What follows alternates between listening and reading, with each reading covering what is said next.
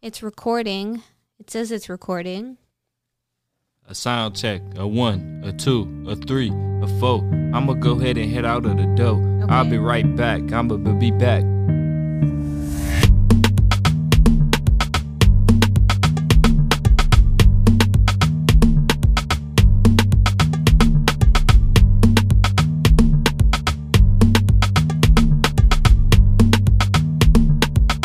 We are brought to you by Empower You. Applying for college or moving abroad to the US, Canada, or the Netherlands? Not sure what school offers financial aid to Caribbean students? Looking for scholarship resources or just someone to talk to about the experience and get guidance? Check out Empower You. It's a nonprofit founded by yours truly with the values to empower, educate, and expand the opportunities for young Caribbean and minority students. Empower You offers college fact sheets, college application and resume proofreading and editing services, mentorship, and help with college applications or just figuring life out after high school. They secretly offer tutoring services too, but I didn't say that. All of their main services are free. For more information or if you're interested in donating to this fabulous organization, check out their website at empoweryou.online. That's empower you with the letter U, not the word, .online. Welcome to the Chatterbox with your host, Nicole Parchani.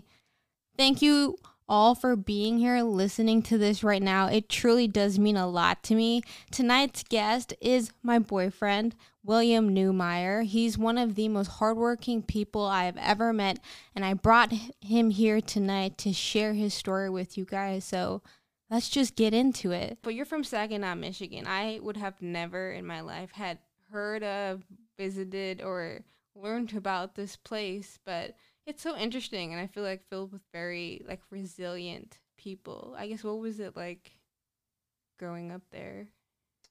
Man, Saginaw is crazy. It's a completely different lifestyle. I remember growing up as a kid, just seeing all different kinds of lifestyles. There's people that are in the streets just really trying to make it to the next day. There's people that are just working 9 to 5s, you know what I'm saying? In Saginaw, there's not a lot of money, I'll tell you that. There's not a lot of resources.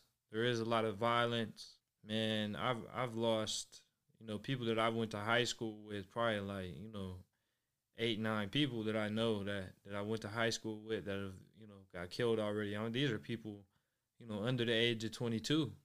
That's crazy, you know what I'm saying? Saginaw on its own, you got to be resilient to make it out of a place like that. You got to be you got to be hungry for something because there's not many resources. You're either going to play sports, get in the streets, or, it's the rare occasion that some people just are really smart, but most people don't even have the resources to, prepare for school or things like that in Saginaw. It's really crazy, man. And where did you go to high school? I went to Arthur Hill High School for 3 years, up until my halfway through my junior year or something like that. Yeah, halfway through my junior year, and then I graduated from Bridgeport High School. And you played sports, right? You played football in high school? Yeah, I played football through all my years. I had some time playing baseball and wrestling too. I was just a big dude, so football is where I got it at. When did you always want to play football, or was it I guess what got you into it? Yeah, man, I just I like being aggressive. I was more, I was an aggressive person. I like, just running and smacking people and just going crazy, letting off some steam. I was a big dude too, so people kind of pushed that on you, oh man, you're a football player, aren't you? You're so big, stuff like that.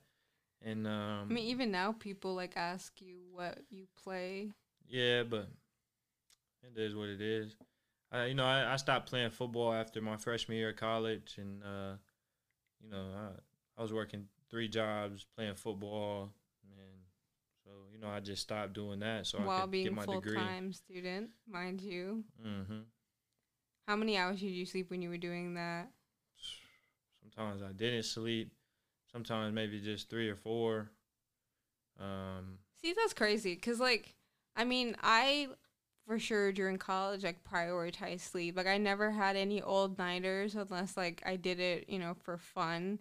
I pretty much, like, I slept every night. I never drank coffee either. I don't know how, like, you could just go all day and not even, I don't know, like, It's about the mindset, really. I mean, like I would always tell myself, "Oh, I'm not tired. I'm not tired. I'm not tired." Right, and that's cool. That works for so long until you're falling asleep driving down the road. I'm not tired. You fall asleep, then you hit a curb. Oh shit, maybe I am tired. And then you hit another one, and it's like, dang.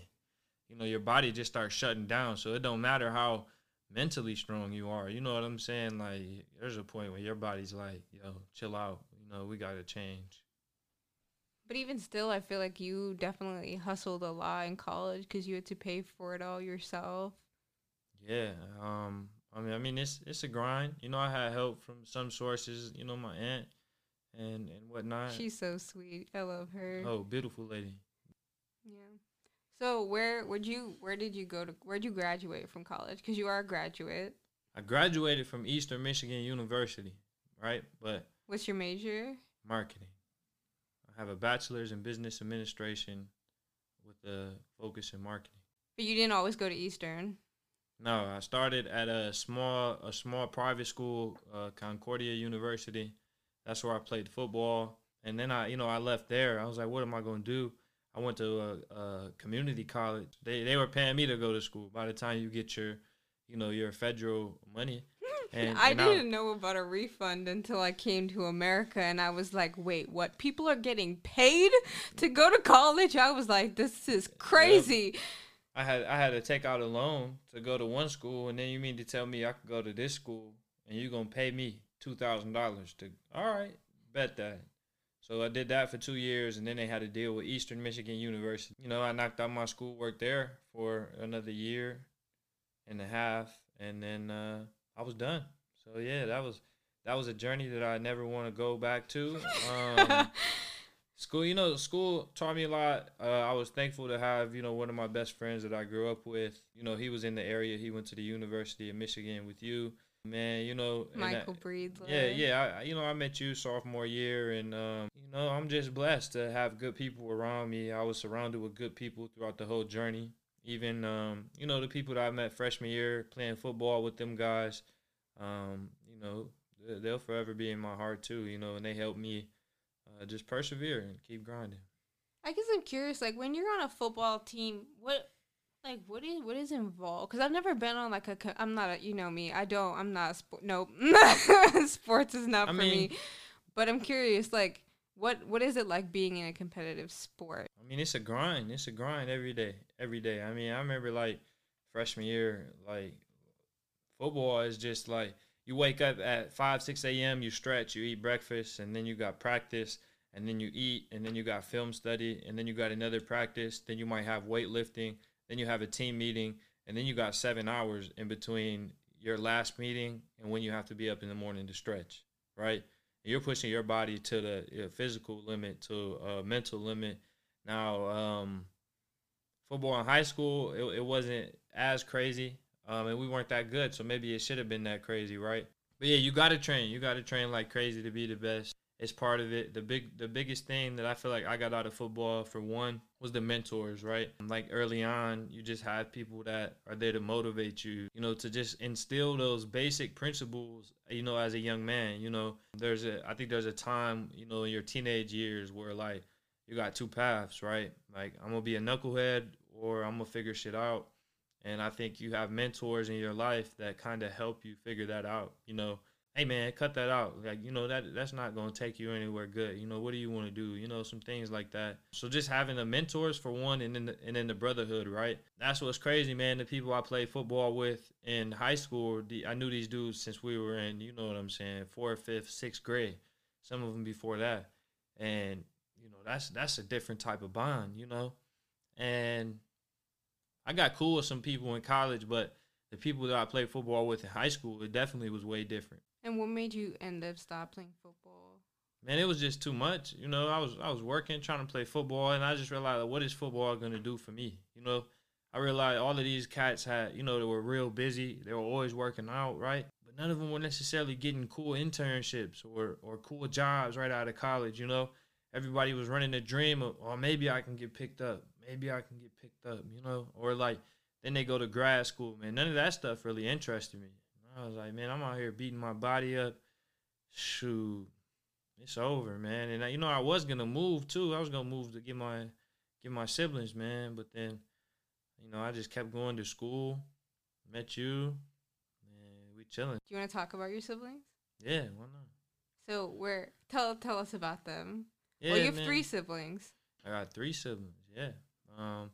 So one is Colton, my little brother. On my dad's side, dope little dude. His birthday's coming up in June too. Probably be like, he's gonna be mad at me. He's probably 8 or 9, something like that. And then I got a little sister on my mom's side, Tanaya. She's 11. Now maybe she might be 12 coming up in August. Yeah, her birthday's in August. And then Xander, man, his birthday's in April. They're all good kids. My mom made some bad decisions early on with the kids, and so I've been trying to recuperate from that, at least keep in touch with them, try to build some type of stable, lifestyle so that I can bring them into my life. So have them come live here with us. Yeah. Do you think they'd like living out here on the West Coast? Man, I think they love it. Man, they live in Indianapolis. They not seeing nothing, man. So what do you do out here on the West Coast? Man, I love it out here. As of lately, I went mountain biking today. Went and got my back tire fixed. Man, last time I popped that boy, I was just riding. I think I hit a curb or something, popped it. So I went to the bike shop and got that fixed up. And I went through this mountain biking trail, man. I didn't know them trails was that serious. You going up and down these mountains and shit, you running over stumps, there's jumps going through there, riding over bridges, and I come to a spot, this is like a 35, 40-foot drop. I'm like, dang, man. But I was doing it. I only got one break, though, so I got to be careful because it gets serious. You are definitely the braver out of the 2 of us. Like, let me see, what else do we do, man? We like to go snowboarding and skiing out here. It's beautiful. I started snowboarding in Michigan like 3 years ago, and it was cool, but I didn't realize that we only had hills in Michigan. I'm telling you, just like little hills. And I came out here, and it was like, man, you're going for a 15, 20-minute ride down like on a piece of carbon fiber strapped to your feet. It's the views cool. Are beautiful. The views are so amazing, like breathtaking. I feel like that's the thing I love most about skiing, which I'm surprised that I even do it. I definitely don't think I would have skied if I hadn't met you. I definitely don't think that's something I would have considered doing, just because I grew up without snow. Like for Christmas we had bubbles, like that's what we had for snow, and so like to ski is incredible. And when you start to get good, it's like really peaceful when you're going down the mountain, and especially with the views that you see, it is incredible. And like everyone's just trying to support you, like everyone falls, like it's a learning thing for everybody. And it's really empowering when you get good at it, and you can make it down, a blue, a black diamond, like there's nothing like that. And that's what I was gonna say, is it's like, everybody's at their own skill level, but it's something that you can always grow at. It's something where you get those small wins, and so it does feel good, You go down the same run 5 times, by the 5th time, you're like, man, I killed it. You know what I'm saying? You learn the terrain, you learn different things, you learn how to do things you didn't even know your body could do, You start getting muscles in places. And you're Isn't that crazy, though? Like, there's so much strengths that we have that we don't know that we have, but we have them. And the only difference between like now and that person is like you tried. Humans are amazing. Humans are amazing. And incredible. And I try to keep that in my mind, like today, I looked down the mountain biking path and I was like, whoa, that's a long drop, And I thought, well, there's other people out here doing this, And so I just dropped in. And I was scared shitless and my stomach dropped. But it was fun. I got back to the top. and I did it 4 more times. You know what I'm saying? Same with snowboard. I busted my ass. I'm telling you, over and over and over again. My homie Matt said that he felt me fall through the fucking mountain. I'm talking about 20, 30 feet away. And he's like, yo, I felt that. You know how hard somebody has to fall for I you mean, to I've feel seen them through you the mountain? fall. It's pretty funny. Oh, it is funny, but I fell a lot of times. But now it's worth it. I don't fall quite as much. Yeah, and you go down the block diamonds like it's I do all nothing. that shit. Hey, I'm not saying I'm good at it, but you come to spots where it's 15, 20 foot drops on boulders and stuff, and it's like, Yeah, I stick to the blues the most. I'm surprised. woo! I'm so proud of myself because like Oh, you did good, girl. when we went with Jess, like I did all the blues in Mount Baker, which like the blues are like if you're like intermediate, I feel like you got like you're good if you can do the blues. I feel like you're like you can do anything at any place. I think if you can do blues, and I did them and I was so proud and it was so much fun and it's just like incredible. Like it's so, and it was so beautiful up there. The snow is so powdery. It's like a winter wonderland. You wouldn't even imagine. Like it's so They get on beautiful. average like 650 inches of snow per year here. It's like, it's crazy. It's unreal. I know, like even when I go to work now and I'm driving, I'm always stunned at the snow-capped mountains when I'm crossing the bridge to like go into Microsoft. Like I'm always like, "Oh my God, nature, you're showing off." You know, like damn, that's so beautiful. Like wow, just like wow. I get to see that every day. Like that is just like it makes me grateful. You know what I mean? Cuz I try to appreciate those little things. And it's incredible. You go from no snow up to like all there is snow. It's insane. And all it is like an hour, 2 hour drive. Yeah, you can go from 60 degrees and it's chilling outside to, it's 20 degrees and there's 3 feet of snow freshly falling. That's what I love about the Pacific Northwest. It's like you can do almost anything here. You can learn to fly. There's like seaplanes that land on like Lake Union. Absolutely stunning. People are kayaking, people are paddleboarding, sailing, people are biking, hiking, camping, skydiving, like backpacking, snowboarding, and surfing, like all of this stuff you can do in this one place, and it's so beautiful. Like the trails here, the parks. I don't know what these trees are on, but I swear if these trees could talk, I would like be so in love to hear all of those amazing stories. And it's like so mystical in those forests. It's like moss covered trees and like there's different mushrooms growing in different places.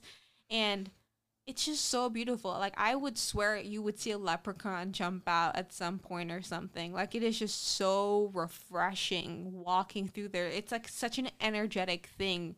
You feel different when you're there. Definitely.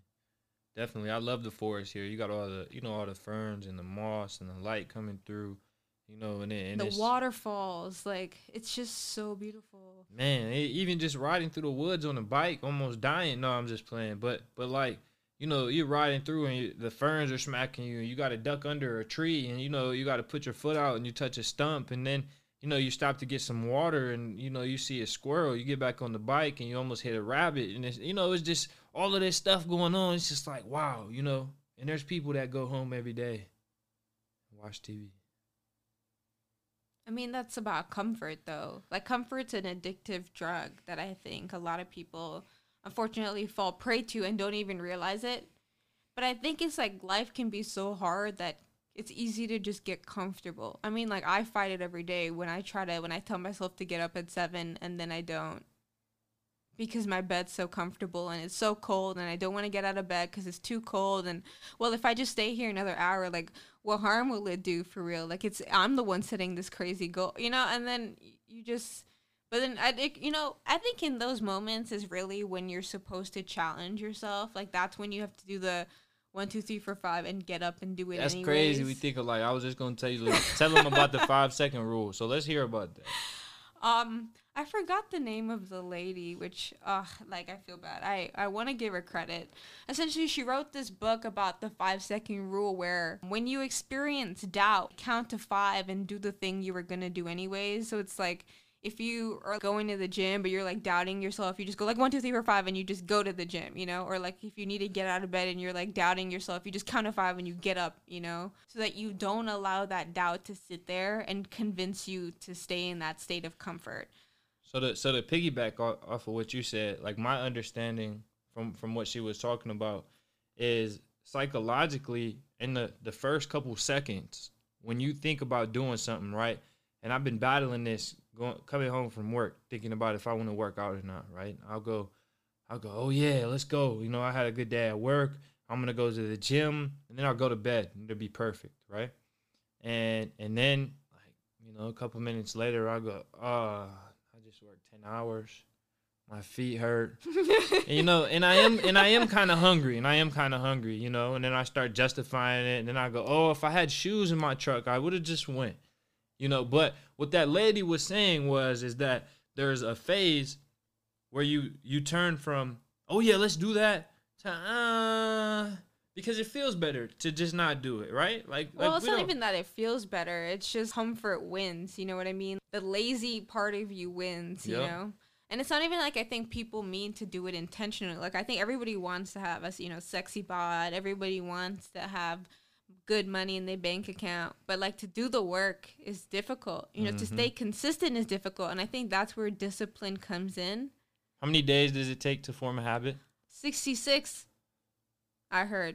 I actually recently watched a YouTube video 66? about that. Yeah, wasn't there something else that was like 24, or it was less than that? I thought it was 22. For a long time, it was something way less than that. I thought it was like 22. So I like that you said that was 66. 66. Yeah, I'll have to do some research on that because you know, forming habits are crazy. Like yes, I actually read a book about that. I forget where's my Kindle is dead. But it was about Atomic Habits. I remember the author, but that's the book, Atomic Habits.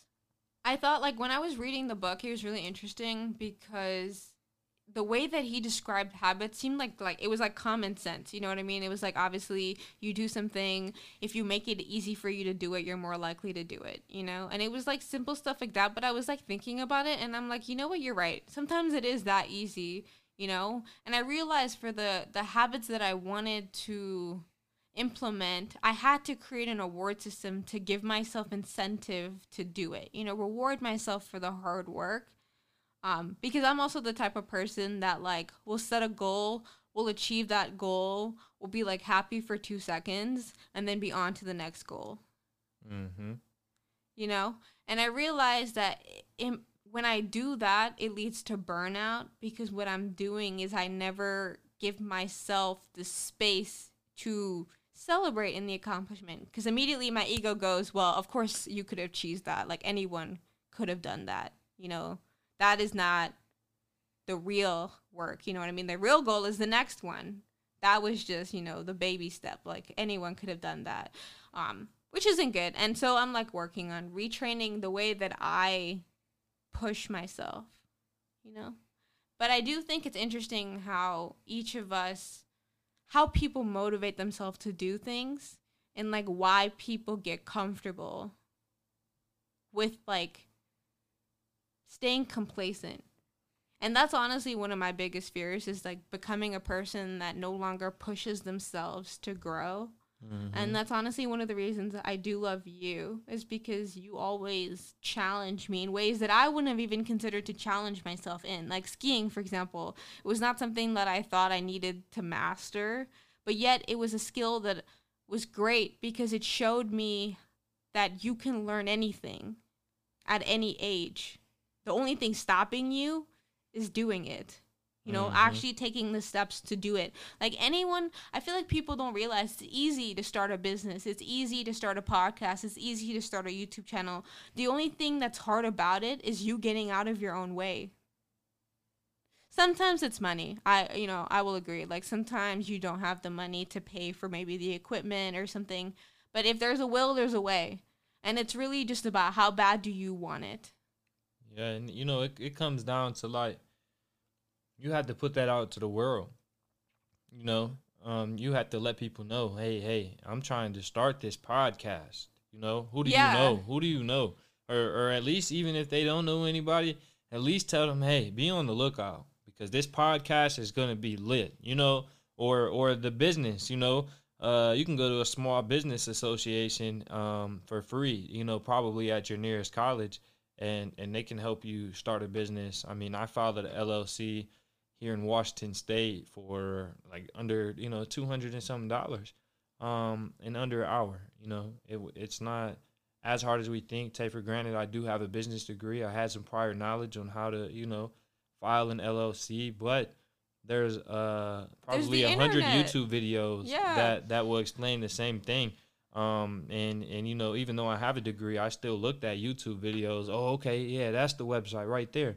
And I go do it, file it, call the people I do know, use my resources, and the resources are there if you want to find them. Like there's a way to get anything you really want. Like there's people that don't have any money that convince brands to send them equipment, if they can sell them the vision that they're trying to, manifest. But one thing I found to be really like influential in my ability to actually manifest my dreams is actually writing it down. The act of writing it down for me is step one in manifesting my dreams, because one, I just took an idea that was in another, in another form of, I guess, like it was in its energetic form. I feel like it wasn't like in the physical realm, you know what I mean? It was like a thought, something that we don't exactly quite understand. But when you write it down, it like brings it immediately into this 3-dimensional world that we live in. Like it's here. Now. Yeah, exactly. It's real. It exists on this piece of paper, And so, like, anytime I see that, it's going to trigger that idea in my head. And it's like, now I can move towards it. There are identities that we have of ourselves now that are limiting. But we don't realize that because it's all we know of ourselves. And it's kind of like, I think, it does take exposure to different cultures, to different ways of living, to different practices of thinking that does the world good. Because then the bad ideas have no chance. Because there's always a good idea, to like explain why we don't believe the bad idea. Well, what do you do now? Right now, I'm an area manager at Amazon. So, the facilities that pretty much distribute all of the Amazon packages to, nearby delivery centers. And how do you like that? And it's cool, it's definitely hard work, but I'm a leader of about 50 to 100 people depending on the day, and I just love interacting with people. I love implementing different leadership strategies and really just being around people every day. And Amazon is a place where there's all different kinds of people from different backgrounds, from all over the world really, and I really appreciate that. And I get to learn a lot every day. And Amazon is a place where you can grow quick. And so far, it's been a good job. Let me see. I also just started a business, Blue Phoenix Services, LLC. And right now, it is just, like handyman services, junk removal, painting, power washing, all of that good stuff. Christmas lighting in the wintertime. I just, wanted to get things going. It's just, I bought a truck, and so all of those things will pay off the truck and, make some profit and eventually grow that into something bigger. I'm curious, like, you've been obviously working out for a while now. Would you like to share your fitness journey? Because ours is completely different, and I feel like it's interesting. When I was a kid, I mean, nobody around me really knew about, fitness the way that a human being should know about fitness in terms of, like, even just stretching, eating the right thing. I was a bigger dude even as a kid, so people always were like, oh, you're going to play football, and I did play football, and, football is all about, oh, let's lift weights, let's get strong, all of this, but it's in the perspective of, like, get better for the team, get better to win, but not get better for you. And when I was younger, I was just fat, really. I was big and fat. And, at some point I started to proportion out. I started to, lift heavier. I say when I got to college, I started caring a little bit more. Just started really hitting it, talking to people. Hey man, what are you doing? And it always happens in the kitchen.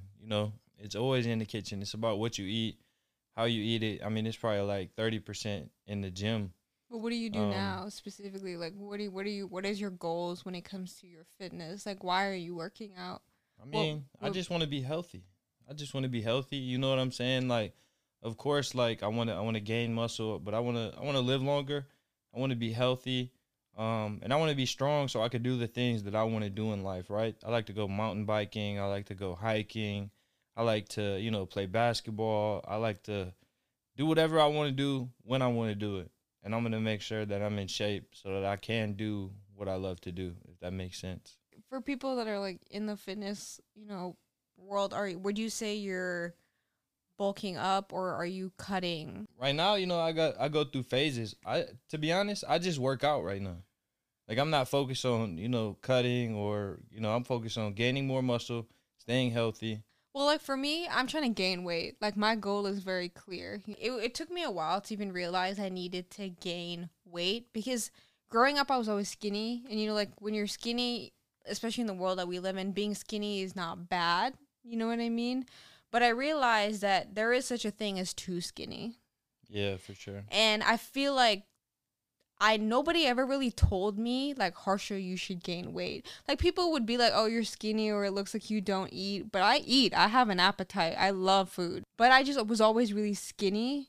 But I always thought that, like it's good to be skinny. So I'm good. I should be lucky. I should be happy. But I realized I wasn't strong. I didn't feel like I was in my best shape, even though society was saying like, yeah, like you're skinny, that's great. Like you shouldn't try to gain weight. But as I have like worked out in the gym, and now like I do a lot of weight training, I would say. I don't really do cardio as much Mm-hmm. as I did in the beginning, but I realized I don't have to burn fat right now. I need to be gaining muscle, gaining weight so that I can actually live long, like you said, and be, healthy and be able to run. And what really did it for me was my feet and the pain that I have. Mm-hmm. And it made me realize, shit, I'm actually not doing a very good job taking care of this body of mine. And it forced me, I think, almost to recognize, like, hey, bro, like if you don't do something about your fit, and it wasn't even to say that I was unhealthy, because I, was fine. Like you go to the doctor, I pass all the checks, but I realized, like for me, I need to gain weight. I need to strengthen my muscles. And it was also like I sit all the day, like all day. And I realized, well, wow, what is that doing to my body when, back in the day, humans were walking vast, stretches of land and in much more extreme and taxing situations than maybe I'm in now, as an engineer that sits behind a screen and is really like sitting a lot. Some people probably take that for granted, and I want to ask you something. What do you do? What do you eat so that you can gain muscle? Because I think that's a challenge on its own, and I don't It think was people hard. really know how hard it is. It is hard. So I'll start back by saying there was a time like in college where I stopped eating meat. I tried to go vegan. I will say I was like 90% plant-based when I was doing it really well. And the reason why I did that was because I care a lot about the planet. And so I figured like I would do my part, which is not eat meat, if it means that in the long term I'm doing a positive good for the planet. Plus I just don't like the idea of killing animals. It doesn't sit well with me, even though I understand now that it is a part of life. You know what I mean? And as long as you're appreciative, as long as you're intentful, you're grateful, it's okay. But I realized like when I was plant-based, I actually wasn't doing my body a service. And I realized that because when I, have healthcare, I got my blood checked, which I think people should do. Like if you're going on a diet or exercise regime, like it's good to see where your body's at before you change something about what you're doing in your routine. So I got a blood test and I basically found out that I wasn't taking care of my body very well. I became anemic. And, you could see that in my, like, just energy levels. Like, I was not, super energetic. I was, like, just tired or lazy. Even though I would push myself every day, I would feel like I was fine, but really I wasn't, you know? And so now I do eat meat. And the way that and it took me a while because even when I was anemic, like it curbed my appetite a bit. So like I wasn't really eating as much. Not because I didn't want to, I was just not hungry. Now I eat really like 4 times a day because I count my weight mass gainer as like a meal, I guess. Mm-hmm. So I have and for me, I'm very consistent about it because I know how important this is in my long-term goals, and it's like important to me, and I look at it as an act of self-love, taking care of my body and my nutrition. So now I eat 4 meals a day. I have breakfast, which for me, like I will say I probably am still in a calorie deficit, but this is what I eat. So like right now, at least for this week, I have like either we have some pastries left, so we still have some waffles, or I'll have like a quiche, or I'll have oatmeal for breakfast, and then I will eat lunch, which now is like a quinoa kale, like green salad to get more greens because we've been slacking. Or I think we'll have like tacos. That can be lunch, and then for dinner, I'm making the trout still. So that's like, and then I will have like after the gym mass gainer, which is protein, but it also has like vitamins and carbs to help add calories to your day so that you can gain, mass, obviously. But Yeah. you don't drink mass gainer though. No, I mean I just drink straight up protein. Like the mass gainers got, I don't know, I mean 1,200 calories per serving. But I don't Um, even honestly have a whole serving. I'll have like 2 scoops out of the 4. yeah, and I mean that's still 600 calories. The stuff I drink's like 300 calories. The same amount of protein almost. Honestly, I do like my favorite type of protein is the whey protein, even though like I have had plant-based proteins and they are good, don't get me wrong. But the whey one I feel like just dissolves a lot better and it tastes really good. What do you think about all the protein cookies they come out with nowadays? I hate protein snacks. You know. The only ones I like are those complete cookies, but even they have like a weird taste. Like it's good. Those are I feel like the best for protein cookies, but it doesn't compare to like a real chocolate chip cookie, you Yeah, that's know? what I was gonna say. Those cookies are pretty good. The snickerdoodle one is fire.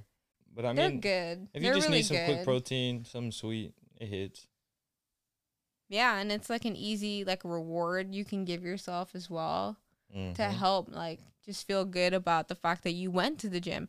I realized for me though, the way that I had to train myself to motivate myself to go to the gym every day was I had to make it about something greater that I would care too much about missing. You know what I mean? So like right now, the way that I trick myself to go to the gym, which isn't a trick, I don't really know. But I tell myself like, you do this because well, one, you get to go to the gym, and work on your body, which is really awesome. Two, I tell myself this is like a lifelong journey. You're not doing it just for, I don't know, to look hot on Instagram or whatever. Like you're doing this because you want when you're like you want to live as long as you can. You want to be in your best possible shape. And so it's like why not start now? It's like Mm-hmm. it's one of those things in life where the compound interest is like positive. You're not, in a type of environment where you would have to be on your feet every day walking and like carrying stuff or like doing extraneous activities. You have the luxury of being in a beautiful office, you know what I mean? So I make up for like getting that luxury of sitting all day by, well, at least I can go work out for an hour. you know that's not asking for much. And then it's like the more I do it, I just give myself, well, I'm trying to give myself gifts so that I'm like, ooh, you know? I'm curious. So you are a very driven person and you have very clear goals that you're trying to achieve. But I'm curious, like, what is success going to look like for you? Or where, I guess, yeah, how do you find success for yourself? And really, it's just like trying to win every day. Doing something. You got to start small. I think just hitting those little goals, those little milestones, and then eventually they turn into bigger ones, right? Like all right, I'm gonna make sure I get this much homework done every day, and then somehow I graduated college, right? I made it. It's just about being dedicated, being determined, you know, being focused on some type of outcome. And I think as long as you put your energy towards, you know, good things in the universe will give you good things back, right? Like that almost comes down to physics. What you put into the world, you know, it'll come back. I actually like watched this video. I don't know where. I don't know where, but it was basically talking about like when you prime yourself with negative thoughts. So you think about negative things like, oh, I had a shitty day. The weather sucked. I got cut off at traffic. It took so long to get there. I freaking hate what I'm doing right now. It all sucks. When I went to the gym, I dropped the bell. I hit my foot. That hurt. I burned dinner. You know, like the more you do that, you slowly start to prime yourself to look subconsciously for negative things. Mm-hmm. And if you do the opposite, like even if you like fake it till you make it, and that shit really does work, you know, because it tricks your mind. Like if you start to think about positive things like, oh, I'm grateful I woke up today. Oh, yay, I'm grateful I have I had a lovely breakfast. Or, oh, the sun was out today. Oh, you know, there's new leaves on the tree. Oh, that's so beautiful. I get to see the seasons. You know what I mean? Like, oh, I'm so lucky I have access to the internet, you know, because not many people actually have access to the internet.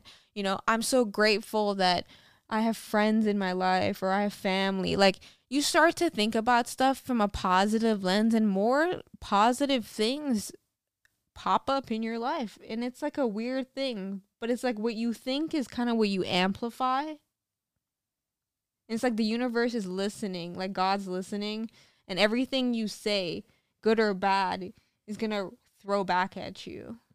That's powerful, right? Like that's almost deeper than some things that we can even comprehend, but it's like you take that leap of faith in the universe.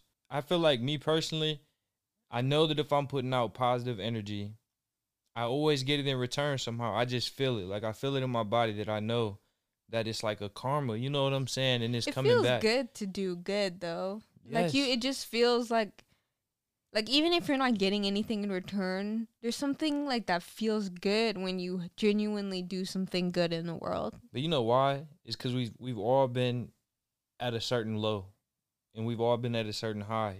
Like it might be one homeless person giving to another homeless person. You don't know what type of level, you know, of need that people need in their lives. You know what I'm saying? Like that is true. That's why like feeling good is great. Like it's all kinds of crazy stuff, man.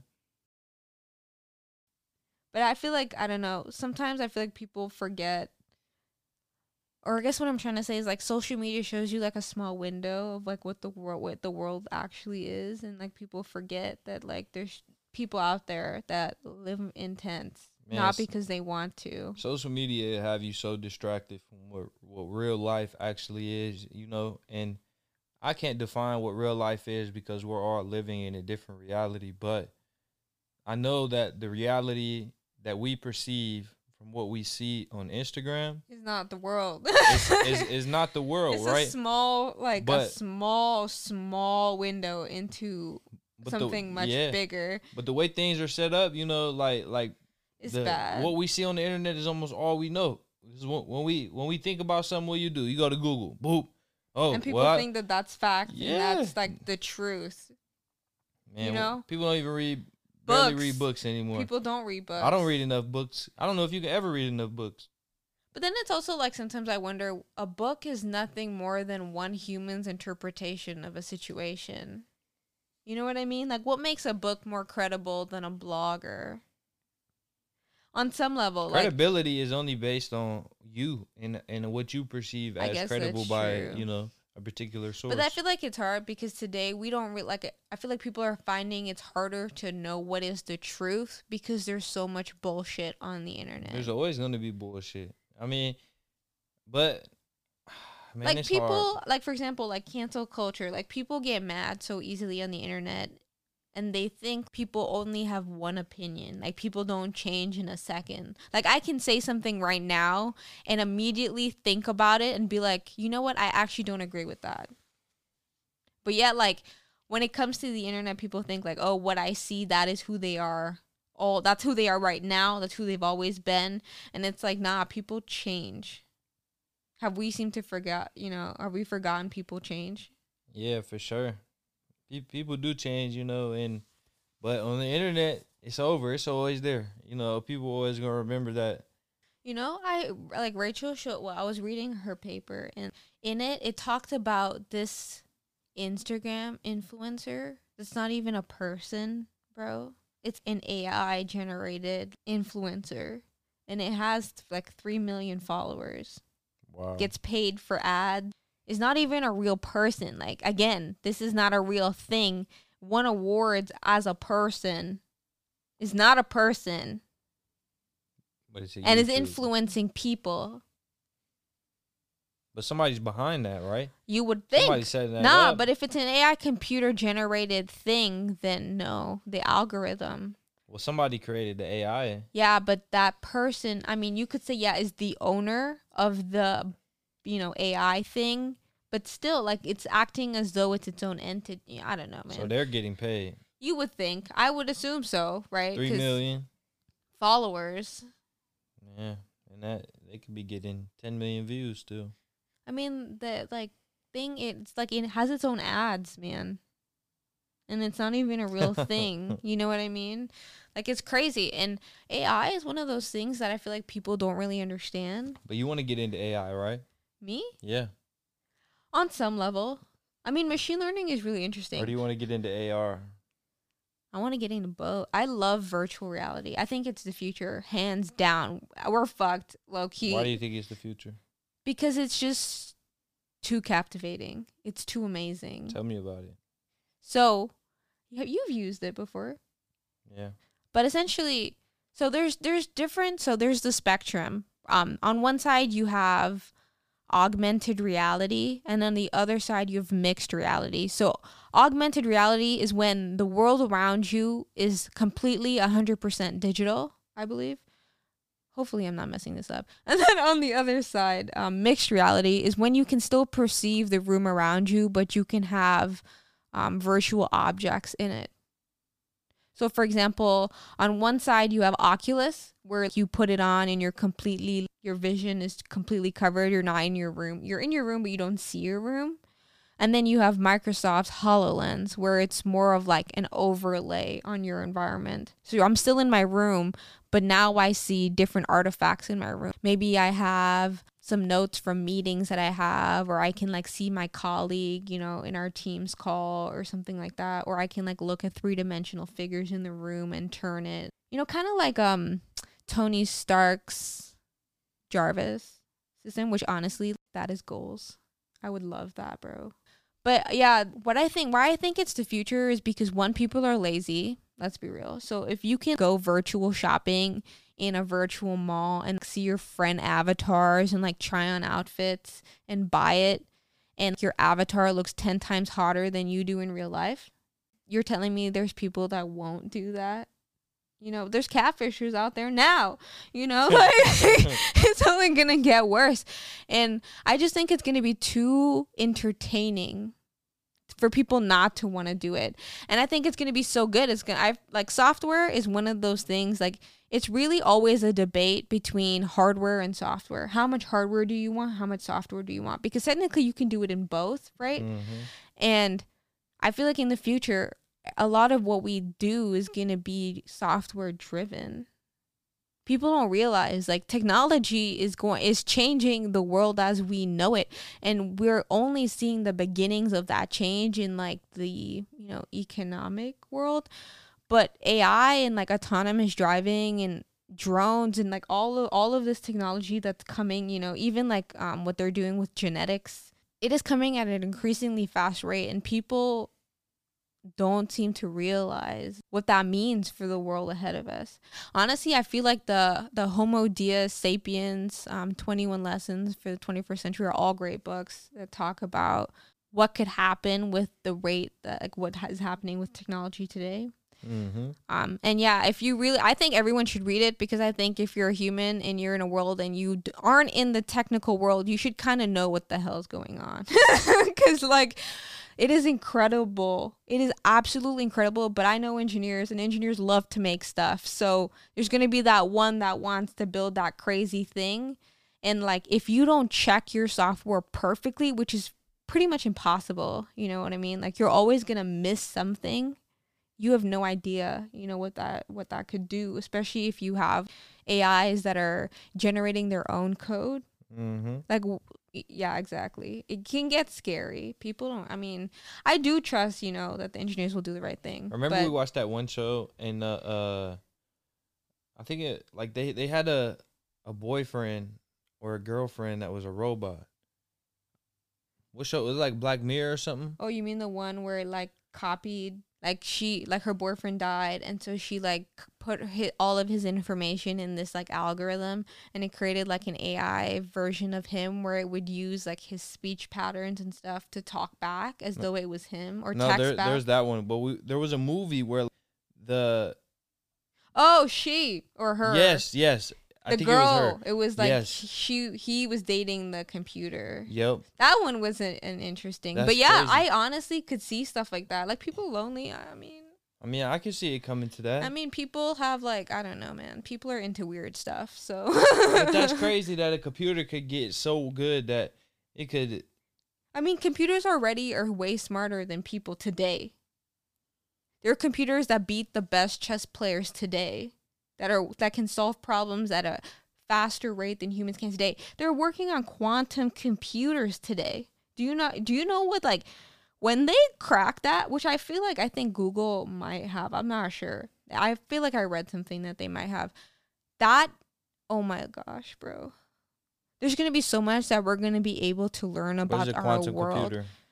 So a conventional computer, right, works in binary. Mm-hmm. So it's like a 0 or a 1. It's a static state. It has to be one or the other. Mm-hmm. In the quantum world, the rules are different. And you can actually be in between states at the same time. So now you can run calculations in parallel at speeds that the brain could not even compute, man. Like, at rates that we couldn't. It would take us so many generations to figure it out with human brains. This thing can do it in like a minute and like 35 seconds or something crazy like that. Not even, probably like 35 seconds. Like, it's that quick. And it's like complex calculations. Like, the formula for ammonium is one of the hardest human problems that we're trying to solve, because that's what we use in fertilizers and stuff mm-hmm. like that. And this thing can find that in nothing, bro. I think they built 1 qubit, but like, they still have to scale. And quantum computers aren't really, I don't think, from my understanding, gonna be something that people use in their day-to-day. Right. It's more gonna be like, that's what's gonna support the cloud. Oh, you see what I mean? Yeah.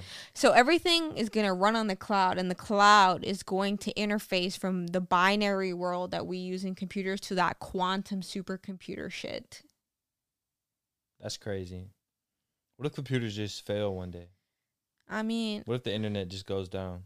I feel like lost. I mean, it would be rough, I think, but I don't know. I feel like the engineers made that shit very resilient. But then, like, yeah, if a meteor came and destroyed, I don't know what would happen. There's not like one hub somewhere that could just knock the internet out? No, the internet is everywhere.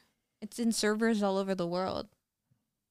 Man, this is crazy. But they could just limit the server use. I mean, I don't know if, like, who is they? The government. Yeah, well, the government doesn't do that currently. So. Currently. You never know. Yeah, I mean, censorship is a real thing. Obviously, they do that in other countries, you know, where they limit what people have access to. But in the U.S., they say it's more free for all, right? More freedom. Land of the free, home of the brave, right? One thing I wanted to ask you about was how you lead people, because you are a manager at Amazon, and there are things that I think, like some of the books that we've read, that have shaped, you know, your leadership style. And I feel like you should share that with the world, because I think you're a great leader and a great motivator, especially, which is special. Yeah, so I mean, you kind of got to just think about it from the other person's point of view, right? Like, we've all had jobs, we've all had responsibilities, we've all had somebody, you know, trying to tell us what to do. And so, one really big takeaway I took from a book I read a while back was a win-win relationship, right? Being a manager, being a leader, how do I get somebody to do something when, what am I doing for them? And as a manager, I think you're in a spot where people are looking up to you. You're in a spotlight, right? And you can either win their trust or lose their trust. And creating a win-win relationship, like you do that by, figuring out who a person is, right? And this is where like good listening skills, good communication skills come in, because you can't learn what somebody is about if you're always talking. You have to, kind of stimulate a conversation and learn about somebody and remember the small things, right? Start by remembering people's names. And pronouncing it correctly. Yeah, and pronouncing it correctly. You go out of your way and people remember that. And just learning, I know that you do music, or I know that, you have a daughter at home, or I remember that your birthday was this week. It just anything like that, goes a long way, especially if you manage a lot of people. But going back to creating that win-win relationship, like, what are your goals? Can I help you hit any of your goals? Can I help you grow as a person?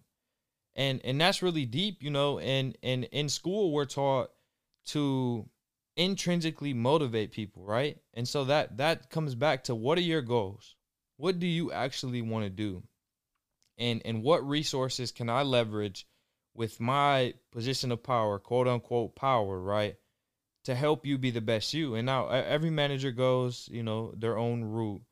But in another book that I was reading, right? What book? Dale Carnegie, How to Win Friends and Influence People. There was a story in there where there was a young man and he was working at an airport, a small airport. And I think it was Dale Carnegie. He came and he went to go get a plane. And they got the plane and they got up in the air and the plane started failing. It almost crashed. What happened is the kid put the wrong gas in the airplane. He was working in the shop. And in the story, the point was that he really could have roasted this kid out, right? Like, dang, you almost costed my life. You made a stupid mistake. But in that moment, he said, you know what? I realized that this is a teaching lesson. And he kept his cool. And he said, you know what? I'm not even going to criticize you. You know what you did wrong. I think you're doing a good job. You might have just had a bad day. And the kid had tears in his eyes. And, he knew he had messed up. But from that moment, from him just taking that positively, the kid knew he was already going to beat himself up. But after that, he never made a mistake. And that's something he remembered for the rest of his life. He will withhold respect for that man forever because of that, And sometimes it comes down to that. How do you win that trust from people? How do you, it's that win-win that, just being a good person at the end of the day, And I think that's really powerful. Dale Carnegie, How to Win Friends and Influence People is an amazing book. So is The 7 Habits to Highly Effective People. Yeah, I think that's Stephen what R. it's called. Covey. Yeah. Yeah, those are great books for sure. I definitely enjoyed reading them. But it just kind of goes to show you, like, treating people nicely.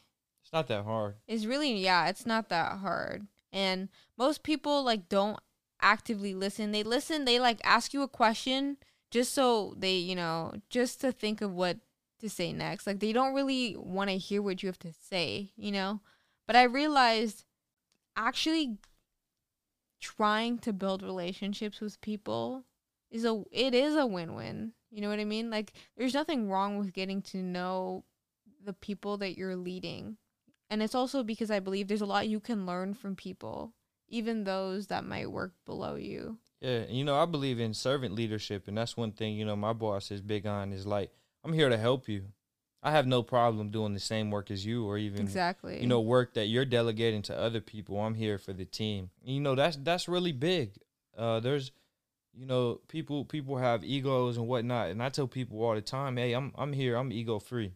I want to talk to you like a person so that we can communicate thoroughly and meet our objective, right? Because if I go to work every day with my ego getting in the way of me, or I'm a manager, so I said this, then really there's going to be a barrier there. And I like to break that barrier who are you as a person? Let's figure this out. How can I help you help me, right? And when you come off to people and you earn their respect and figure out how to get them to work hard for you, that's a forever, that's a relationship you can't beat. And again, it's a win-win. And it took me a while to realize that, but that's something that I've implemented and that I've thought about ever since I read, The 7 Habits of Highly Effective People. And it just changes the way that you interact, with people on an everyday basis. Whether you're a manager, a leader, or, you're just an everyday person, it doesn't matter. Like, but sometimes for me it's hard because I'm shy, and it's like I want to say hello to people, but I'm so shy and like socially anxious that I just don't, like, because it's easier for me to just stick to myself than to be brave enough to go introduce myself to someone that I don't know that might look at me crazy and be like, why is she saying hello? Like, who is this girl? Like, why are you over here? Can't you see him? You know what I mean? But I realized that's all in my head, and I need to get out of my way. I realized, like, I've been in my head a lot lately. That's why it kind of took us a while, I feel like, to finish this episode, too, was because I just kept doubting myself when there's absolutely no need. But what happened? You did it, and it turned out great. This is true. And it always, turns out good in the end. Like, I've always realized in life, like, no matter the ups and downs, it's been a great journey thus far. Like, I'm extremely blessed, I feel, to just have had all the experiences that I've had so far. And sometimes I have to remind myself that, like you don't need to work this hard. You don't need, you're doing, like, look at how all the things you've done already, all the places you've been, all the people you've met. There's so much to be grateful for, because I can only imagine, like, in the 1800s, like, people weren't traveling to Hawaii. You know what I mean? Like, who traveling to Hawaii when you have a carriage, and, like, barely any food to eat because it's the Dust Bowl or, I don't know, the Great Depression or something. And it's just like, I feel like people sometimes forget how awesome life is today. Like, there's so much that we have. And I wanted to kind of talk to you also about the idea of, like, scarcity. And, like, I feel like part of the world, like, part of marketing is to sell the idea that we don't have enough, that we need more, when there's, like, so much that we already have. Like, there's enough food on the planet to feed the world, and yet people starve. It's weird. Yeah, I mean, we just don't take care of things the right way. There's so many restaurants throwing away food and people wasting water, and we just take things for granted. We think it's sweet right now, but we keep, the population is always growing, the resources are always depleting, and at some point, we're gonna have to pay for it. You know what I'm saying? But the thing is like, who's gonna have to pay for it? Yeah, it's gonna be down the line, our kids, their kids, somewhere. I feel like it's us, bro.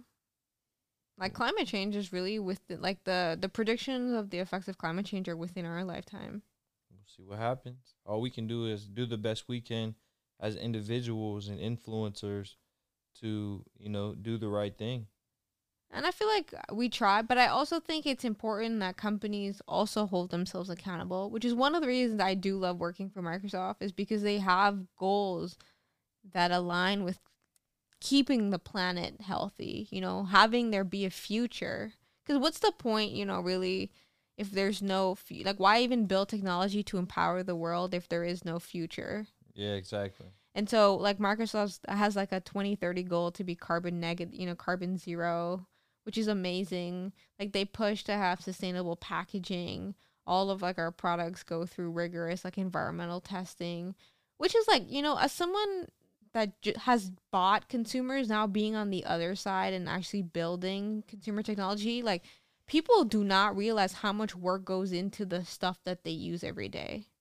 Like, they really don't realize how much stuff goes into, like, if you turn on your iPad and it just turns on, like, the work to get that thing to turn on when you, like, turn back the screen is, like, a whole, like, load of work across different teams to get that feature to work. We have no idea how hard all these engineers work to give us all of these amazing things that we use every day. It makes me so grateful, but also so empowered, because like now I'm a part of that. You know? Proud of you. Aw, thank you, babe. I appreciate it. Any last words? Nope. What you about to do now? About to eat some tacos. That still smells so good. You guys can't smell it, but we've been making Tinga chicken tacos this whole time. So good. Okay, well, till next time, this is the Chatterbox.